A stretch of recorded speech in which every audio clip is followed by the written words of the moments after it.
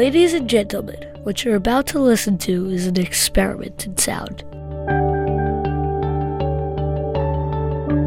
Music is an art form that involves organized sound and silence. Isn't that beautiful? There is no pattern the human mind can devise that does not already exist within the bounds of nature. Everything we do, see, write, notate, all are an echo of the deep seams of the universe. How about this? Music is the invisible world made visible through sound.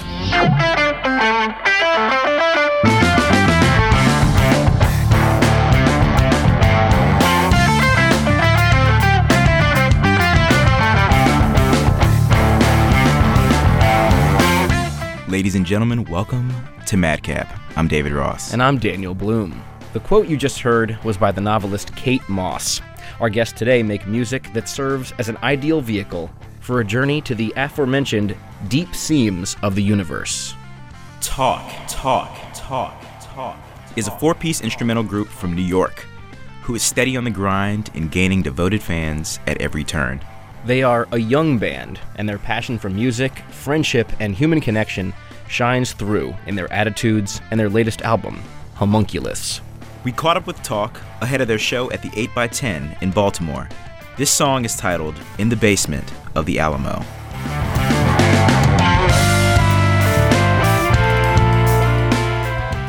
Ladies and gentlemen, my name is David Ross. I'm Daniel Bloom. This is maDCap. We are here with the band Tauk. Guys, why don't you introduce yourselves?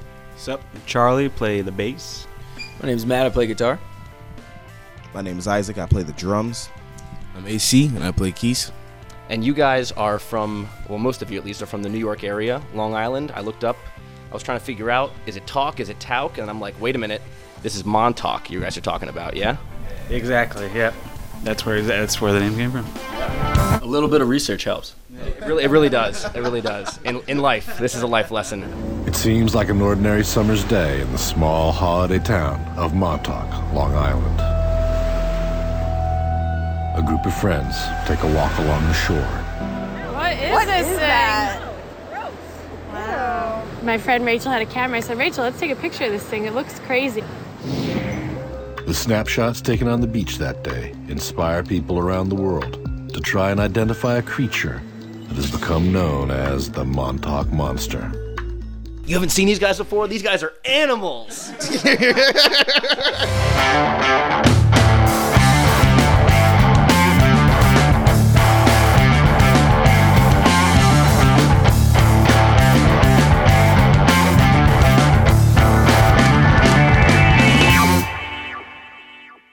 The three of you guys started playing together in middle school, correct? Yeah. And talent show, The Who, Jimi Hendrix. Cream, Matt was singing. Yeah, I sang Bobby O'Reilly. Yeah. I can't hit those notes anymore. Don't cry,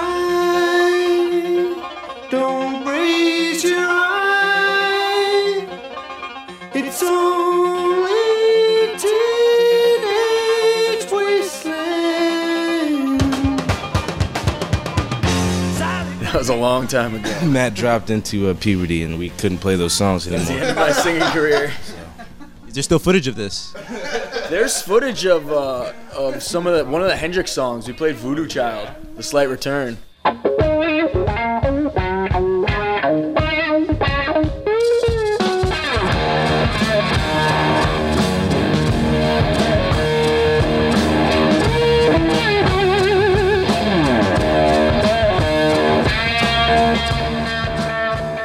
I think I did a behind the back solo.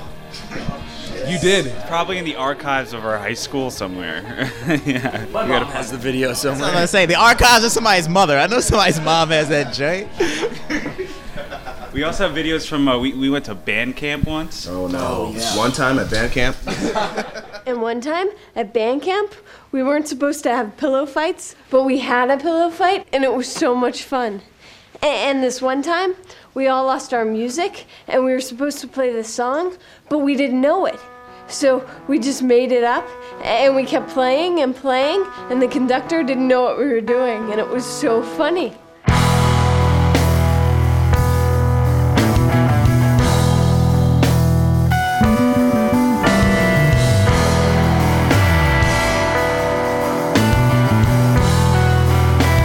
This is Hello Narwhal.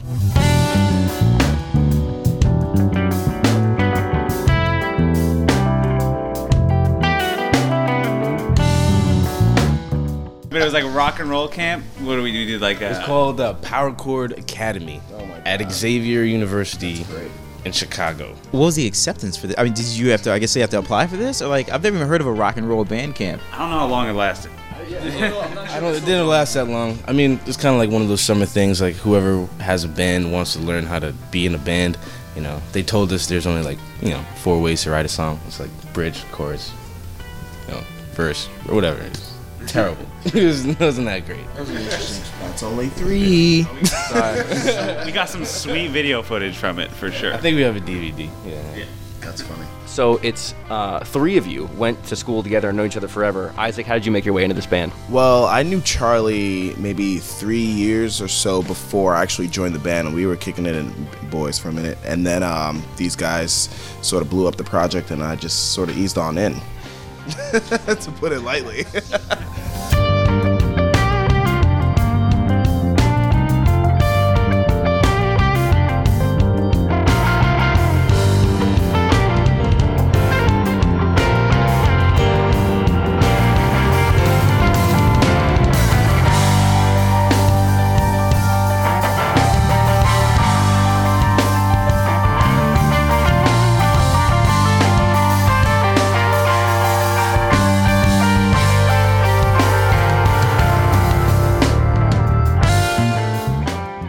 Playing with a bunch of different musicians and different drummers, and Isaac came out to a rehearsal. We'd actually played together before, but he just came out to where we rehearsed, and we had just a jam session, and I think it was pretty obvious from that time of listening back and just the experience itself that we were like, okay, let's do this together.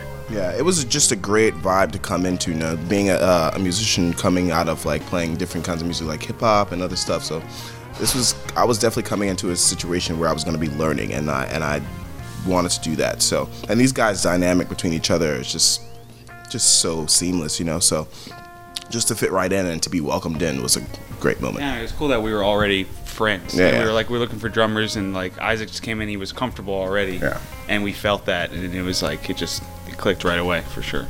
Isaac, where are you from originally? I'm from Staten Island, actually. I was born in Brooklyn, raised in Staten Island, went to school up until high school there, and then I went to the Drummers Collective in Manhattan. And then me and Charlie met through a friend of a friend there.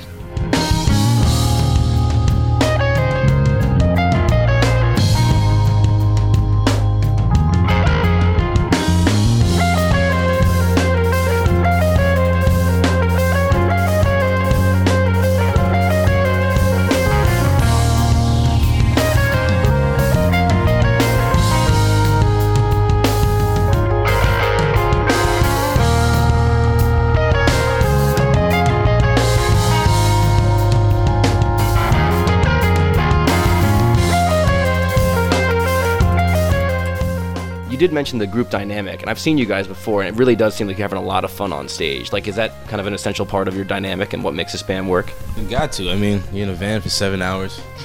There's not too many people that you can spend every day with, and be connected to. But, we're happy to share what we have, and to share our voice on stage. And, these songs and what we do is just really, we really mean it, put our back and our heart into it.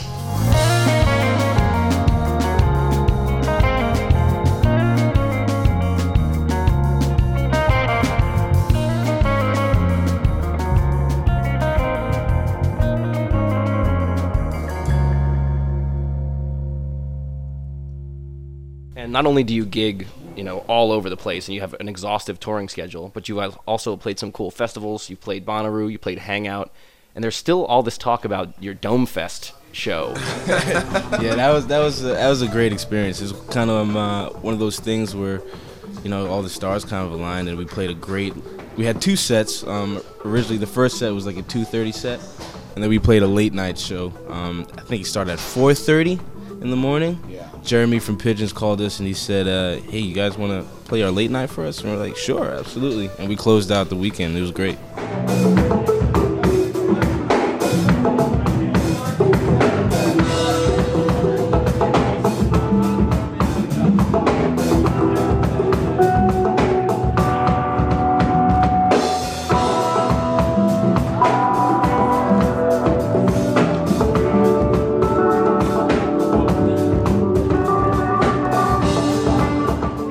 how did you stay awake? I think me and AC were. Everyone else took naps, I think, throughout the day. There were definitely naps being taken. I was napping so hard in the fire pit, it was no joke. Yeah.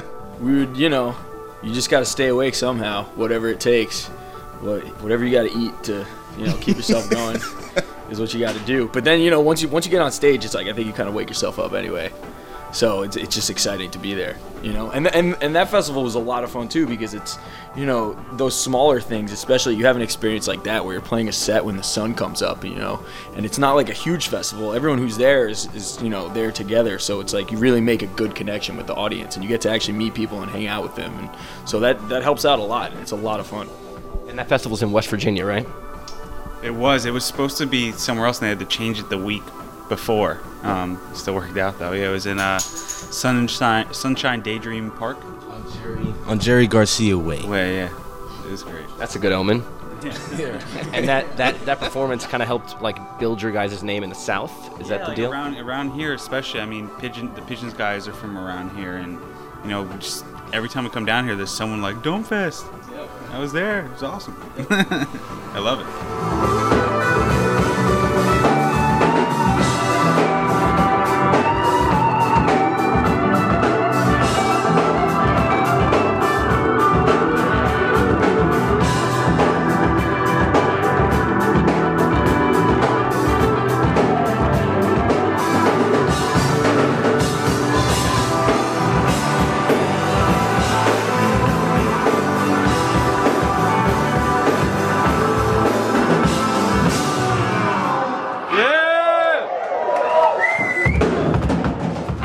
Speaking of the South, how you all received knowing that not as many jam bands are as diverse? For me, it's like the South has just really welcomed us with open arms, especially just the live music tradition.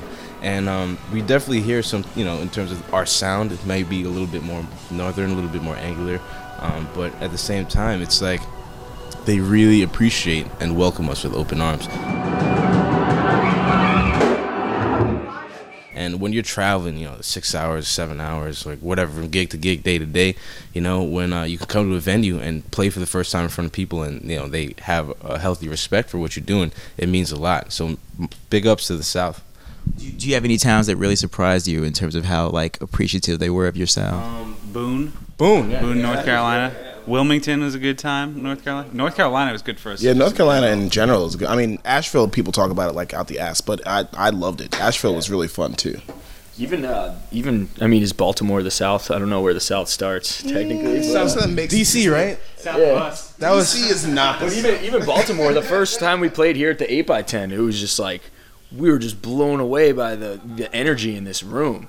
Like, there's just something about, I think, just this room itself combined with the people here who just, you can tell they just feed off of live music. The first time we played here, we were like, whoa. Like, it was crazy. The first show we played here was with P Groove. Yeah. And, that was by far the standout show of the tour we did with them. And it was just a blast. You're listening to maDCap. And today our guests are Isaac, AC, Matt, and Charlie of the rising instrumental band Tauk. In addition to their 2 releases of original compositions, Pull Factors and Homunculus, the band is known to knock out some truly epic covers, including one from the classic Beatles album, Abbey Road. That song, I Want You, She's So Heavy, you guys murder that song live.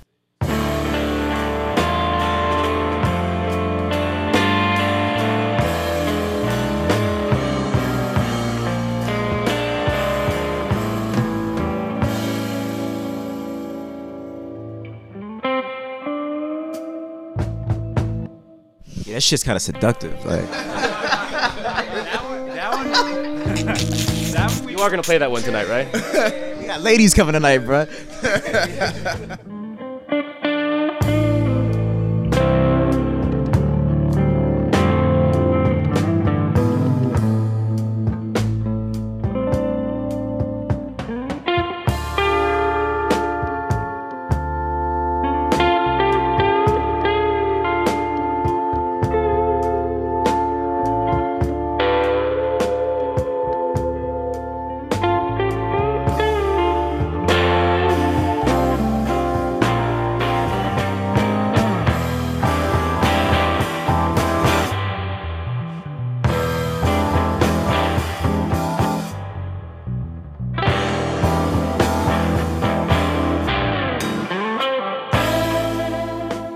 AC and I, we've been playing with forever. When Isaac joined the band, we didn't do it, and then I was like, yeah, man, that's my favorite song. That's like my favorite song on that album. And then literally, it was like that. That was it. It's done. And we did that video with Indaba, and we're almost like 35,000 views now. It's like definitely did well for us on that song. And when we do covers like that, people get what we're doing. We're doing all instrumental stuff, but the melody is definitely like what drives what we do. Yeah, I agree. I believe that it also bridges the gap between sort of the old school and the new school, you know, so because they can get a feel, like Charlie said, they can get a feel of what we do, but it's also appreciation of how we love the old school, you know, we love the old like funk and all the old classic rock stuff. So I feel like if we ever get into a crowd where it's just a bunch of older folks, they still appreciate the music because they see the appreciation that we have for it.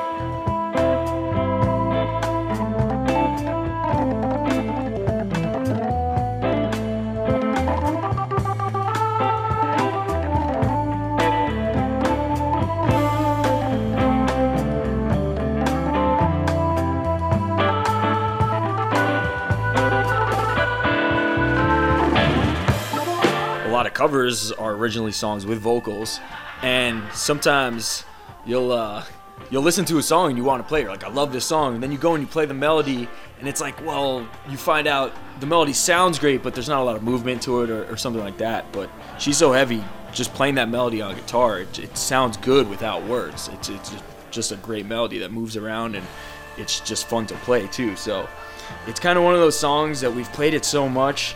And I'm always like hesitant to play it because I'm like, oh, we've played it a million times. And then we hit it, and I'm like, oh yeah, this is great. Let's keep playing this song. Just gotta do it.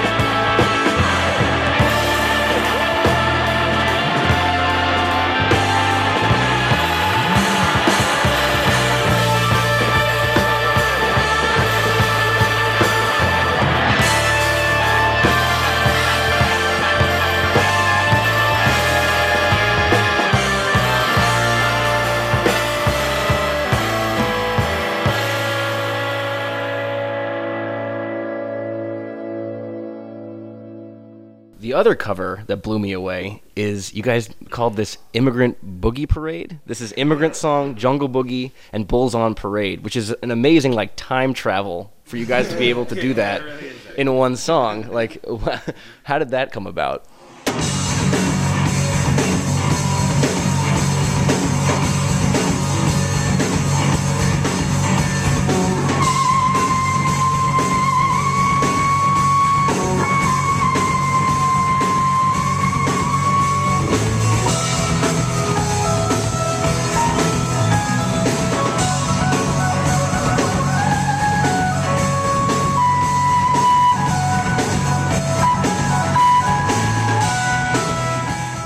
Started off with Immigrant Song, and we were just jamming on, and then we started playing like every riffy rock song we possibly could think of. Like Frankenstein, Ghostbusters, James Bond. James Bond was in there. Yeah, James Bond, everything. Yeah, we were just goofing around. It kind of just came down to we had to decide after jamming on it, like which songs were gonna stay in the song, because there was like 10 songs. We're like, we can't just do every song. We can't just play every song that exists. So we kind of had to narrow it down. So I just wanted to get your take on the term jam band. Like, do you guys bristle at that term? Because, you're writing your own music and you have compositions. I know different bands feel different ways about being labeled a jam band, and labels are problematic anyway, but how do you feel about carrying that mantle? To me, jam band at this point is just like a scene. It's like, I don't know if you can call it a kind of music. I mean, there's bands that jam for sure, but I've heard of plenty of bands that people call jam bands, and like I wouldn't think they're a jam band. Like Robert Randolph from maDCap, Martin Wood, people call them jam bands sometimes. It's like they're not jam bands. Yeah, exactly. You talk about like maDCap, Martin Wood, and then they're a jam band, and then Humphreys McGee is a jam band, and they're not at all the same thing. But you're gonna call it that, and it is what it is. Like Charlie said, it kind of is just a community or scene, and that's what's cool about it. I think a lot of bands that get that label, whether they like it or not, they're playing in front of people who love music. And that's kind of what comes with the territory. So if that's what comes with it, then that's cool with us. It's like our music is kind of hard to describe anyway. So it's an easy thing to say. If that's what you want to say, call it a jam band, then you could call it a jam band. But there's a lot more to it than that. I think that just isn't like an umbrella of a term, It's also really tied into the festival scene. Live music is really, where we make our living and make our livelihood. It's like what we're very, invested in. And, if being a jam band means that you're in the festival scene and you're with people who love your music, then I guess that's fine. I don't think we're worried about being pigeonholed by like that term. What's the longest you've jammed in one setting? At a show or in rehearsal? Because Rehearsal. Oh my God, I don't even know, man. It was probably that immigrant boogie parade when we try to figure out how many songs we could play in 1 hour. Recorded? There's so many we don't even have recorded. We definitely had times where we'll just go for 30 minutes at least without stopping.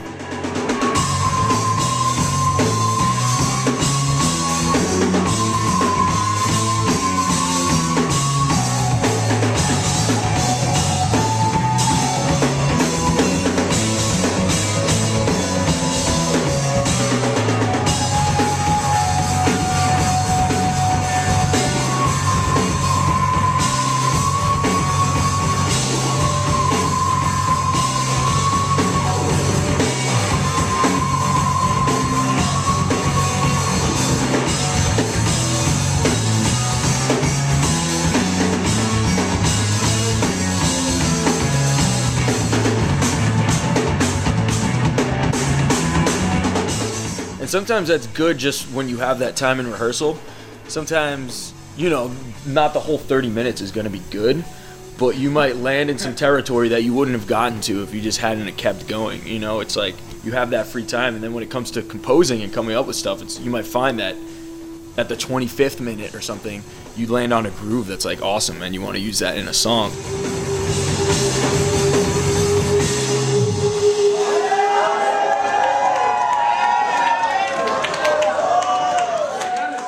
Can you differentiate the two? Like when you're really vibing out, is it like, do you're like, wait, I got to be off in 10 minutes? Or does somebody like tap you in the leg or something like that? Or is it you're just in the groove, you're like, let's just go?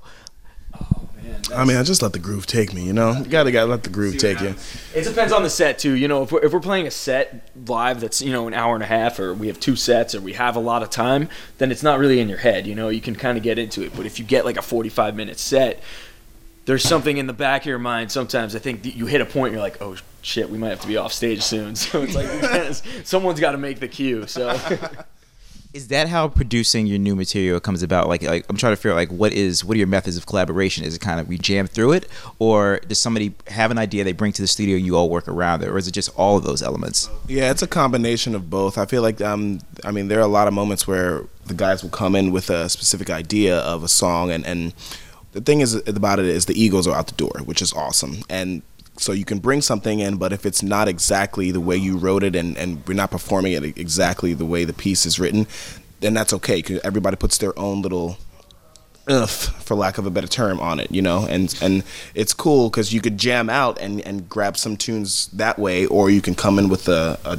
piece that's already written down and put the two together and sort of have a smorgasbord. With Homunculus, it was like we came in with a whole bunch of material that was like fully written out, and then like half of it was just like songs we kind of worked on, like we weren't sure what exactly we were going to do with them, and some of those songs ended up being our single, like Dead Signal. That if you heard the original Dead Signal, like it was like this epic, like 6 minute long, just fully composed thing. Yeah, we listened to it the other day. And like the verse was in like a different time signature than it is now. Like, and we were just like, we just ended up messing around with it, and it became, you know, I guess the single. Yeah.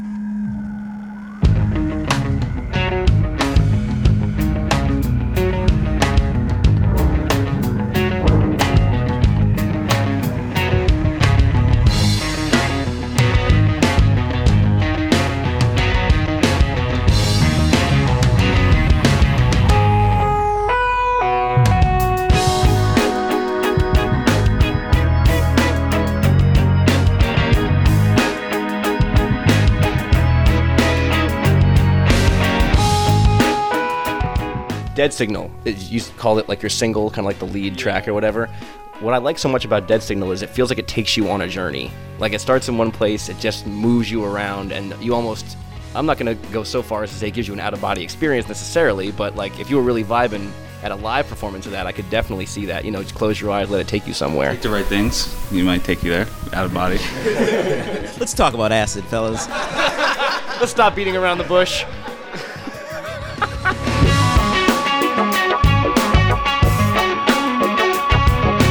No, let's really not.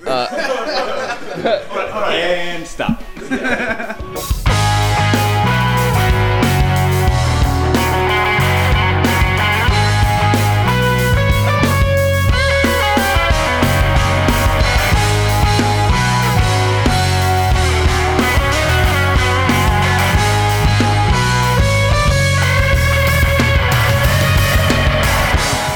Take these. This will mellow you up, man.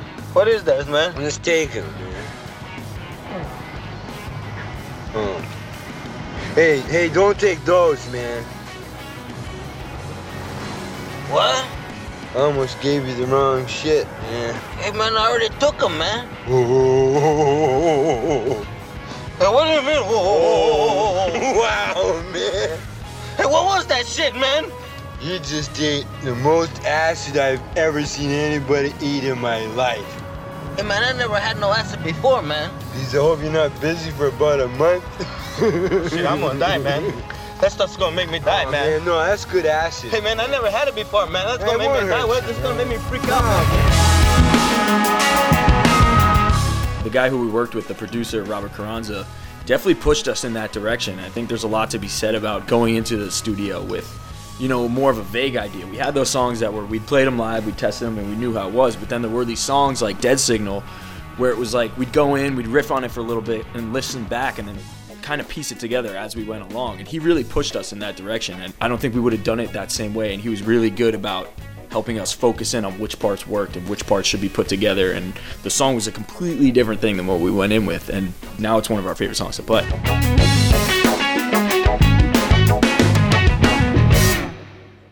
When we were in college, we all went to separate colleges. We would still write for each other. So that's how, the way we had to do is we would literally write every part out in a music notation program, send it to each other, and then with like the 3 days we had off, like home, we'd be like, all right, make sure you learn the song for when we get back, and then we'd work on the song. And that way, doing things like, while it was good, like exercise, and we still use some of those methods, it wasn't like the only way to do it. So once we got into like some of this new stuff, we were able to branch out and just create stuff a little more organically and not have to just like, you know, write everything out. Yeah, and it's cool too because, you know, as a piano player, I got to think about, well, how do you play bass? I don't play bass. You know, like how do you do drums? I'm writing out drum parts. You know, it's so stiff in the music notation program, but you know, understanding how the bass player would approach it, understanding how the guitar player would approach it, or how drums, keys, and what happens is that, the songs don't really take their shape until everyone has their voice and everyone puts their 2 cents in, and then you can really realize, where you can take it, with the song. Yeah, you kind of learn the limitations after after more writing and writing, people bring in more songs, and it's like I'll bring in a part for AC, and I'm like, here's your part, and he'll be like, yeah, that's cool, but I can't physically play that on my instrument, so we're gonna have to change that a little bit. So you kind of figure that out as you go, and that's what's good about this band is, you know, we're really good at taking a part that someone gives to you and being like, oh, that's cool, but I'm gonna change it to this, and it's, you know, whatever works, whatever fits the song is what we go with. This is maDCap with David Ross and Daniel Bloom, and we're listening to our interview with the band Tauk, conducted before their show in Baltimore at the 8x10. Tauk is comprised of Matt on guitar, Charlie on bass, AC on the keys, and Isaac, bringing it all together on drums. This quartet has produced 2 releases of original music, 2012's Pole Factors and last year's Homunculus, a word that escapes the lexicon of most English speakers. Would you say so, David? I'd agree. I concur. What in God's name does homunculus mean, guys? I'm racking my brain on this. I'm just glad you said it right. Yeah, most people say it wrong. I was practicing in the car. Homunculus. Homunculus? Literally, the translation is called little man. It means a lot of things. It has a lot to do with like human consciousness and how people perceive things. It's hard to make a description of it without sounding too pretentious. The mind within the mind. The mind within the mind, yeah. You know, so say, you know, you're in a movie theater and you're watching it and you're like, you know, thinking about, well, what if I was in this? You know, you're obviously in person, in the physical, like watching the movie, but then, you know, there's that voice in your head who's like, all right, well, you put yourself in that person's shoes or, you know, in that situation. And it's just kind of that duality between who, you know, who you are as a person and I guess your conscious. It's like, yeah, you go through the world and you take things in, and it's your brain interpreting everything, but then what changes that interpretation into your own thing? It's like that extra step. So we just thought it was a cool concept that we were talking a lot about, and it just seemed to fit what we do. It's just a cool word. It's fun to say to begin with, you know, which is kind of what decides a lot of things in this band. And it's just, you know, it's a word that not everyone knows what it means, and it's like that's great for instrumental music because it doesn't necessarily mean anything to begin with. So a word that's kind of vague like that kind of fits our music. Yeah, I mean, if you just Google it, it can go on for days. Like there's these characters that are like, yeah, there's like alchemist references. It goes pretty deep. This is Curtain Call.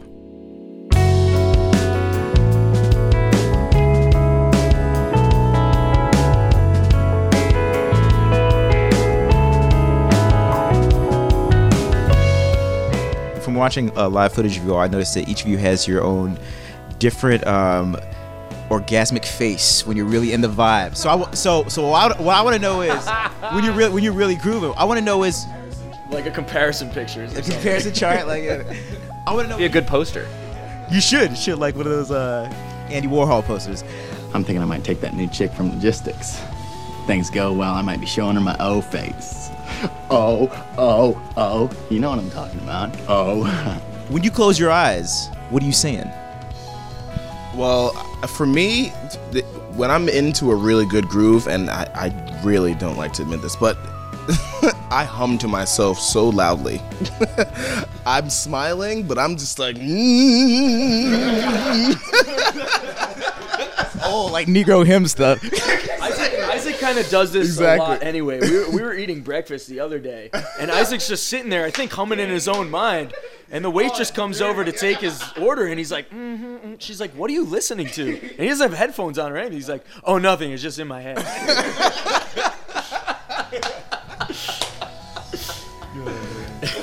No, I don't know if I'm thinking of any kind of specific visual.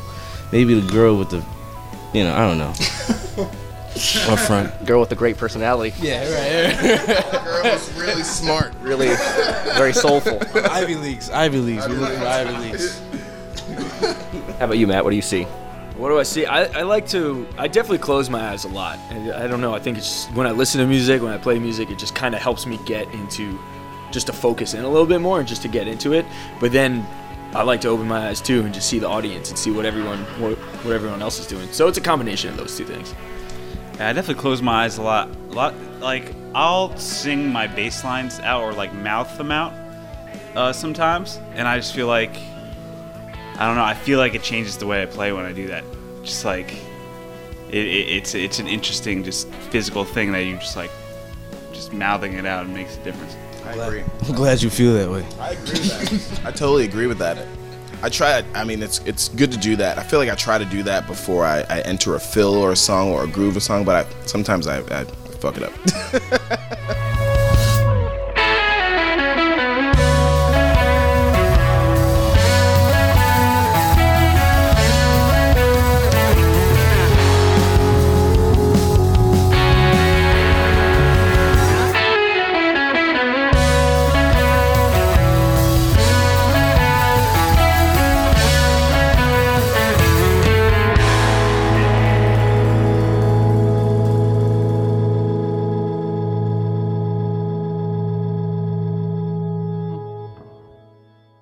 When in Doubt is my favorite track on this album. Yes. And we never play it.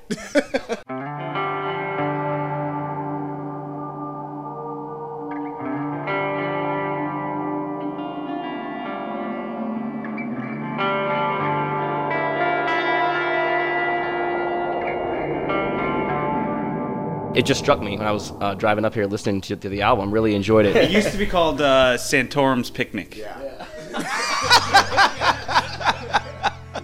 And scene. There's a double meaning there too. I don't know why we changed the name. It kind of fits the song too.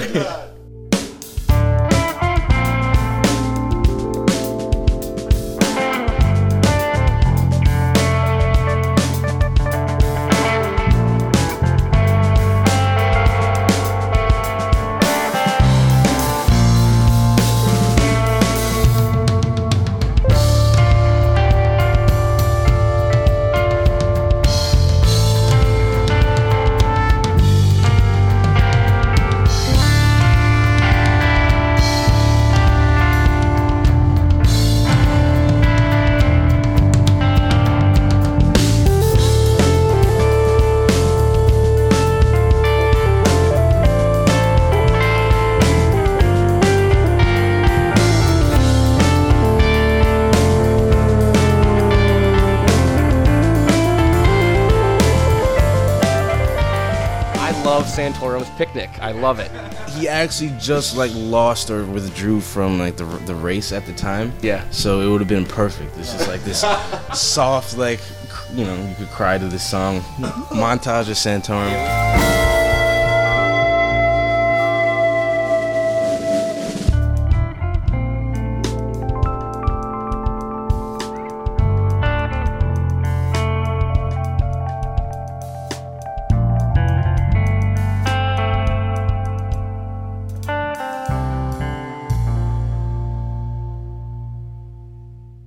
With like band names or song names, we'll bring them in and someone, you know, you have to call it something in rehearsal just so we know what song we're talking about. We come up with these ridiculous names and then, I don't know, we get all self-conscious and then feel like we have to change the names so that we could say them to people. And I don't know, there's a lot of song names were different when they came into the mix.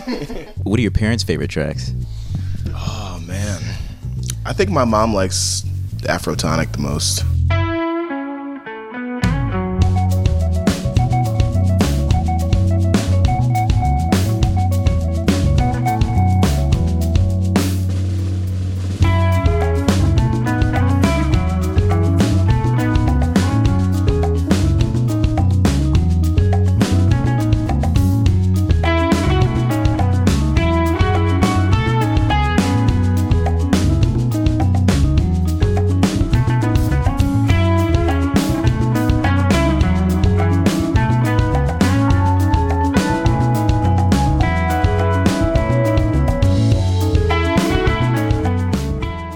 Afrotonic. I like that track a lot.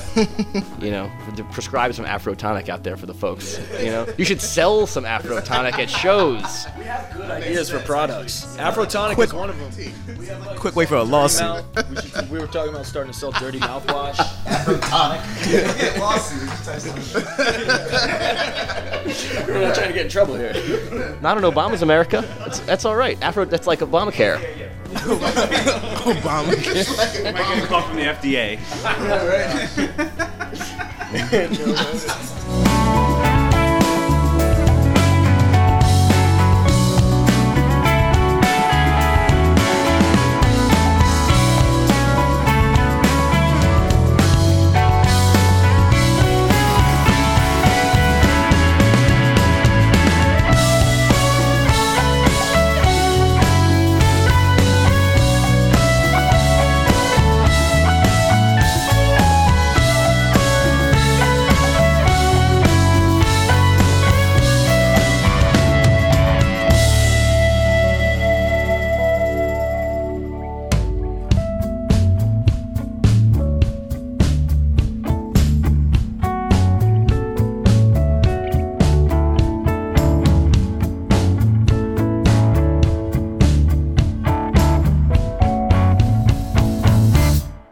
What about The Chemist? That's another track I really dug. Oh, cool.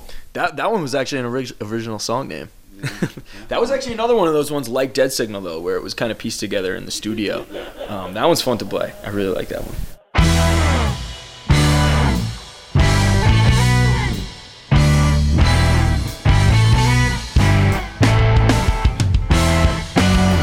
So even though you guys are instrumental band, Afrotonic almost has like, it was The Chemist I was thinking of, which are related. Chemist mixing up some Afrotonic.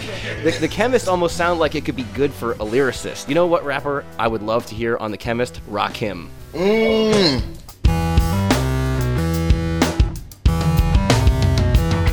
It's been a long time, I shouldn't have left you without a strong rhyme to step to. Think of how many weak shows you slept through. Time's up, I'm sorry I kept you thinking of this. You keep repeating you miss the rhyme from the microphone solo with. So you sit by the radio, hand on the dial soon. As you hear it, pump up the volume. Dance with the speaker till you hear it blow.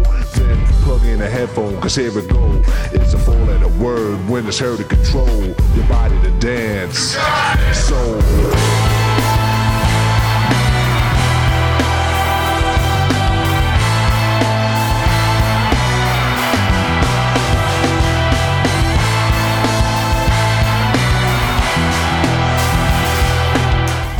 to think, and then I sink into the paper like I was ink. When I'm writing, I'm trapped in between the line. I escape when I finish the rhyme. I got soul.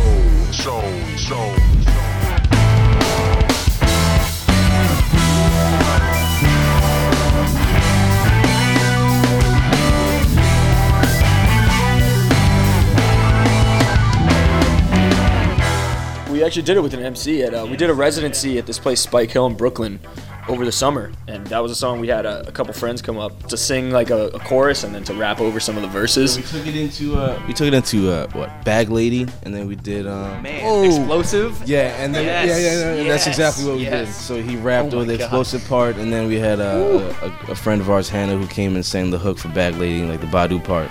And went right back into the Chemist. I thoroughly enjoyed that. I mean, for us being an instrumental band, we've created this identity for ourselves that, we can always keep that identity. We can bring singers and rappers, other instrumentalists in, and still maintain that. Whereas, like when we did have a singer way long ago, it wasn't quite like that. So it's like a freedom that we can write any kind of music we want, anything that we can physically play, I guess. And it makes sense, but then we can bring in people like that, and it also makes sense.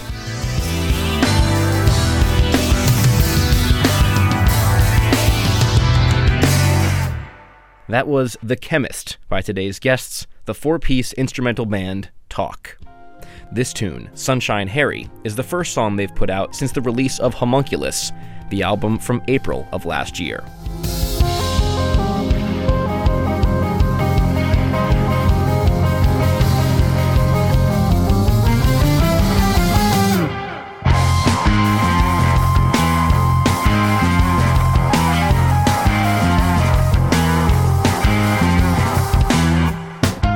That was actually a song that we had recorded for Homunculus, so we recorded it in the same sessions. We have a couple leftover tracks from that whole process, and that was one we were really, when kind of narrowing down the tracks that were going to make the album, that one was definitely really close to making the cut. So it was kind of a tough decision. So we have some songs that we've been wanting to get out there. When in doubt. Yeah. Actually, I was between the two of those songs, actually. And then Halloween was rolling around. We just thought that it had this vibe to it that would work for that time of year. So we thought that was a good time to put that song out.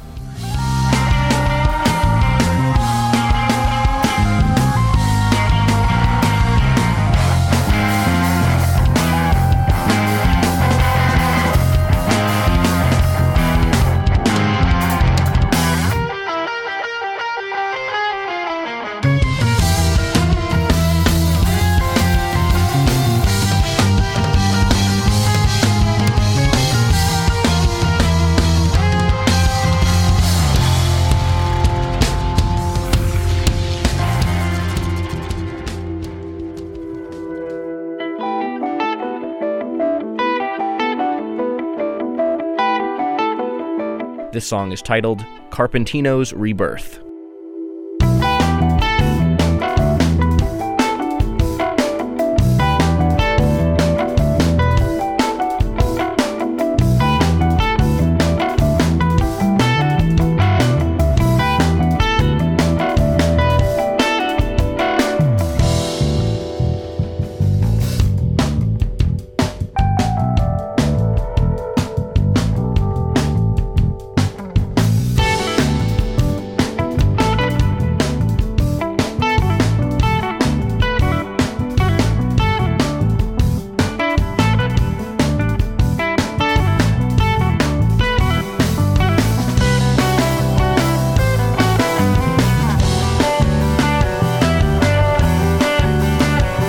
I just wanted to give you guys a chance, if there's any track that we haven't mentioned yet that you all are particularly fond of, like playing live from the album, because we always lace these interviews with tons of music. We play Carpentinos like pretty much every show. That's like my favorite song. My favorite Tauk song, period.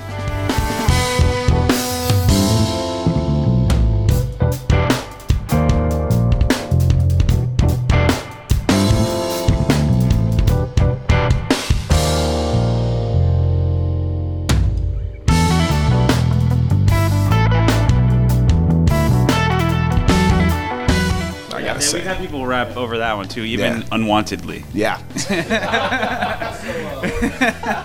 Yeah, it's true. Oh, wow, yeah, I remember some of those.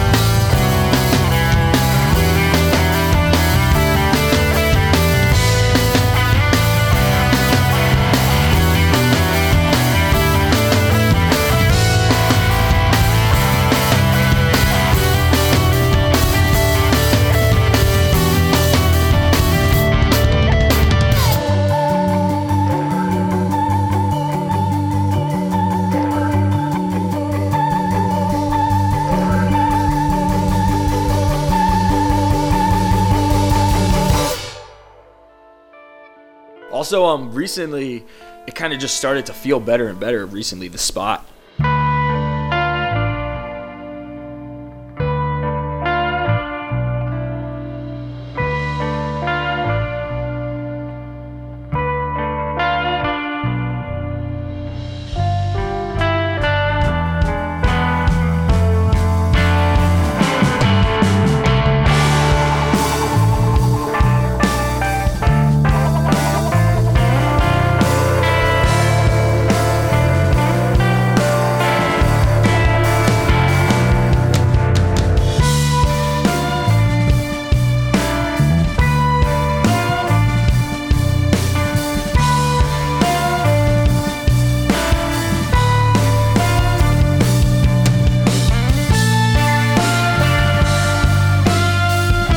Does that refer to a place?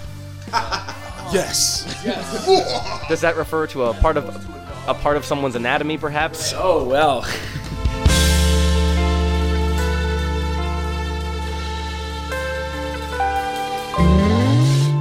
It's interpretive, however you want to interpret the song. We can... Wow. I never thought about it like that before.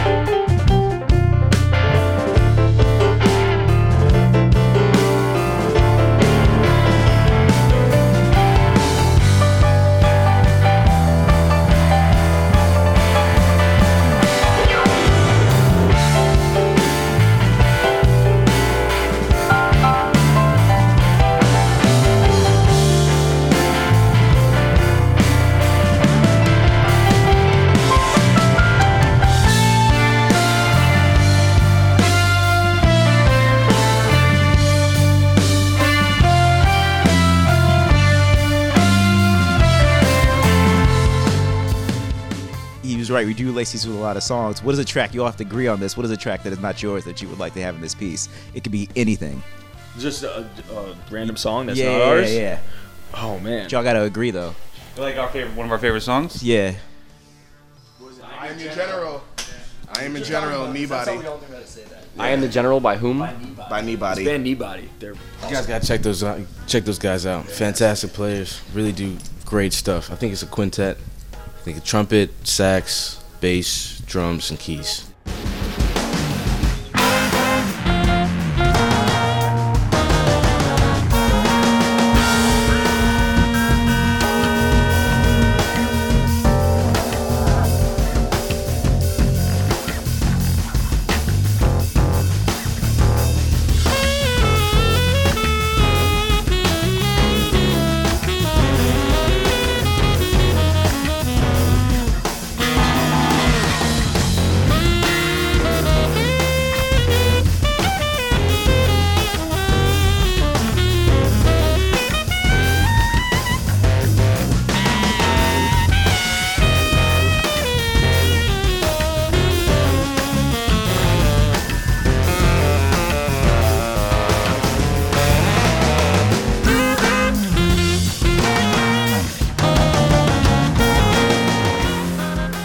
right, you guys are working really hard. Like, you're recording a lot of great music. You're playing all over the place. You have your fan base. I went to see you for the first time, and this dude was so jacked up. He's like, you haven't seen these guys before? These guys are animals.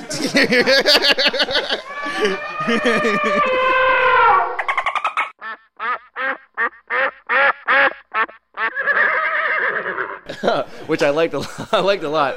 I want to know what keeps you guys motivated to work so hard. Like, is it stuff like that, man? It's, people who are that excited to come see the show. It's exactly that sort of thing, We love doing this, and when you get in front of a good crowd and it's growing and there's more and more people coming, and they just keep us energized, Like AC was saying before, we spend all this time in the van, and then you get to the venue, you might be a little tired or whatever, and you get on stage and people are excited to be there. It just wakes you up, and that's why we do it. Yeah, and there's always like those couple shows, like those moments where you're like, holy shit, that was so much fucking fun. Like, you just like, you're high. You didn't even take anything. You're just like shaking. It's awesome. I think the best compliment I've ever gotten getting off stage was like, dude, fuck you, man. And that's the kind of thing you live for. That's the kind of thing you live for. It's like, thanks, man. Appreciate it. That's a fan after your heart. No, but really, it's great to be doing what we're doing, and not a lot of people get to be in a band like past 18, and then also tour with, not to be all like happy-go-lucky, but I mean we're friends, and these are like some of my greatest friends, and it's awesome, and it's truly a blessing to be in that situation. We're able to create, and you see people, you can move like a whole building of people that you've never met, whether they're tapping their feet or headbanging or whatever floats their boat, and it's a really amazing, surreal experience, and that's something that I feel like words fall short to describe. Beautiful.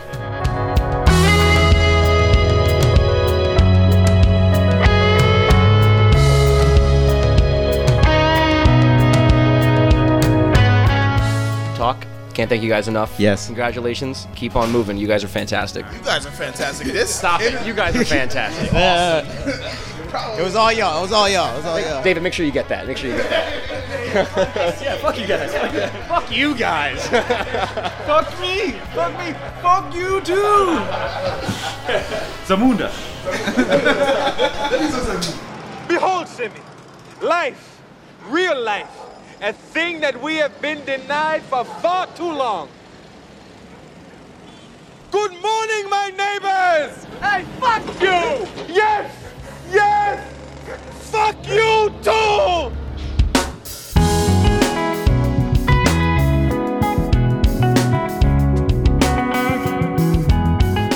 Tauk is comprised of Matt Jalbert on guitar, Isaac Teal on drums, Charlie Dolan on bass, and Ulrich Carter on keys. He goes by AC. Their latest release is titled... Because he's cool. Their latest release is titled Homunculus. Nailed it. Thank you.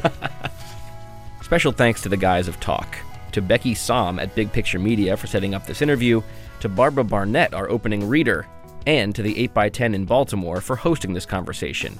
Also, big shouts to Pub Dog in Baltimore, where we had a whale of a good time before the show. What does a whale of a good time mean? You'll have to find out. A willy of a good time. Tauk is currently on tour. As usual. And the maDCap family will be in attendance at the Metropolitan in Annapolis, Maryland on March 1st. So get your tickets and roll through. Tauk will also be extremely busy during festival season, with dates already booked at Some Kind of Jam 9 in Schuylkill County, Pennsylvania, a triumphant return to Dome Fest at Sunshine Daydream Park, Blossom's Blooming Festival and Mad Tea Party Jam, both in Hedgesville, West Virginia, and at Floyd Fest in Floyd, Virginia. The Tea Party one, what is that? We should go to that. Mad Tea Party Jam? Yeah, right? Yeah. maDCap Tea Party Jam. Hey, that sounds great. Yeah. You can see their full touring schedule at taukband.com. I'm going to spell that out. Tauk is spelled Tauk band.com. You can find Tauk on social media and SoundCloud. And for a link to all their pages, visit madcapdc.org. This is a journey into sound.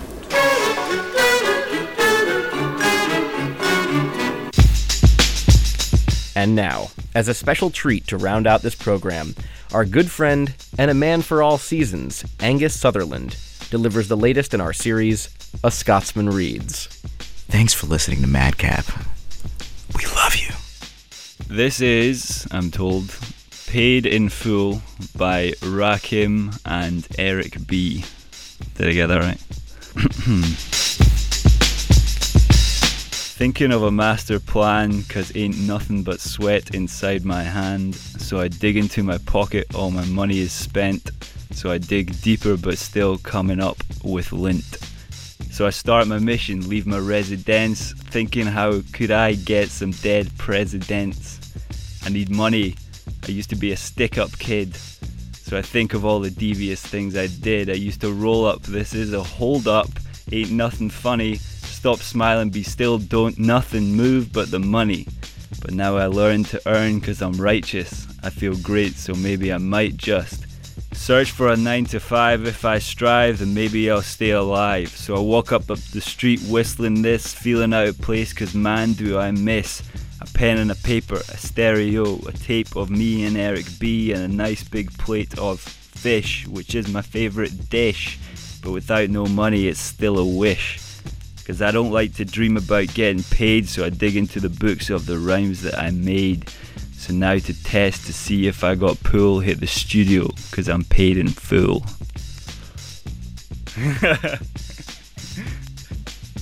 Thank you very much. Pump up the volume, pump up the volume. Pump that bass.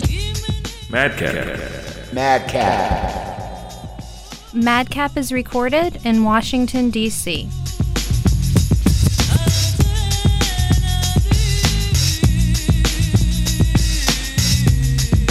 Please, would you mind saying that again?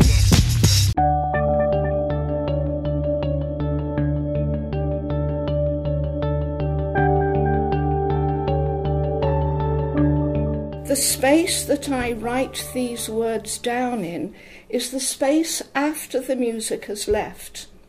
It's that silence in the concert hall after the last note of the piano has been struck and held, and the whispers of that note hush down to nothing, to the emotions left by the music, by the memory of sound.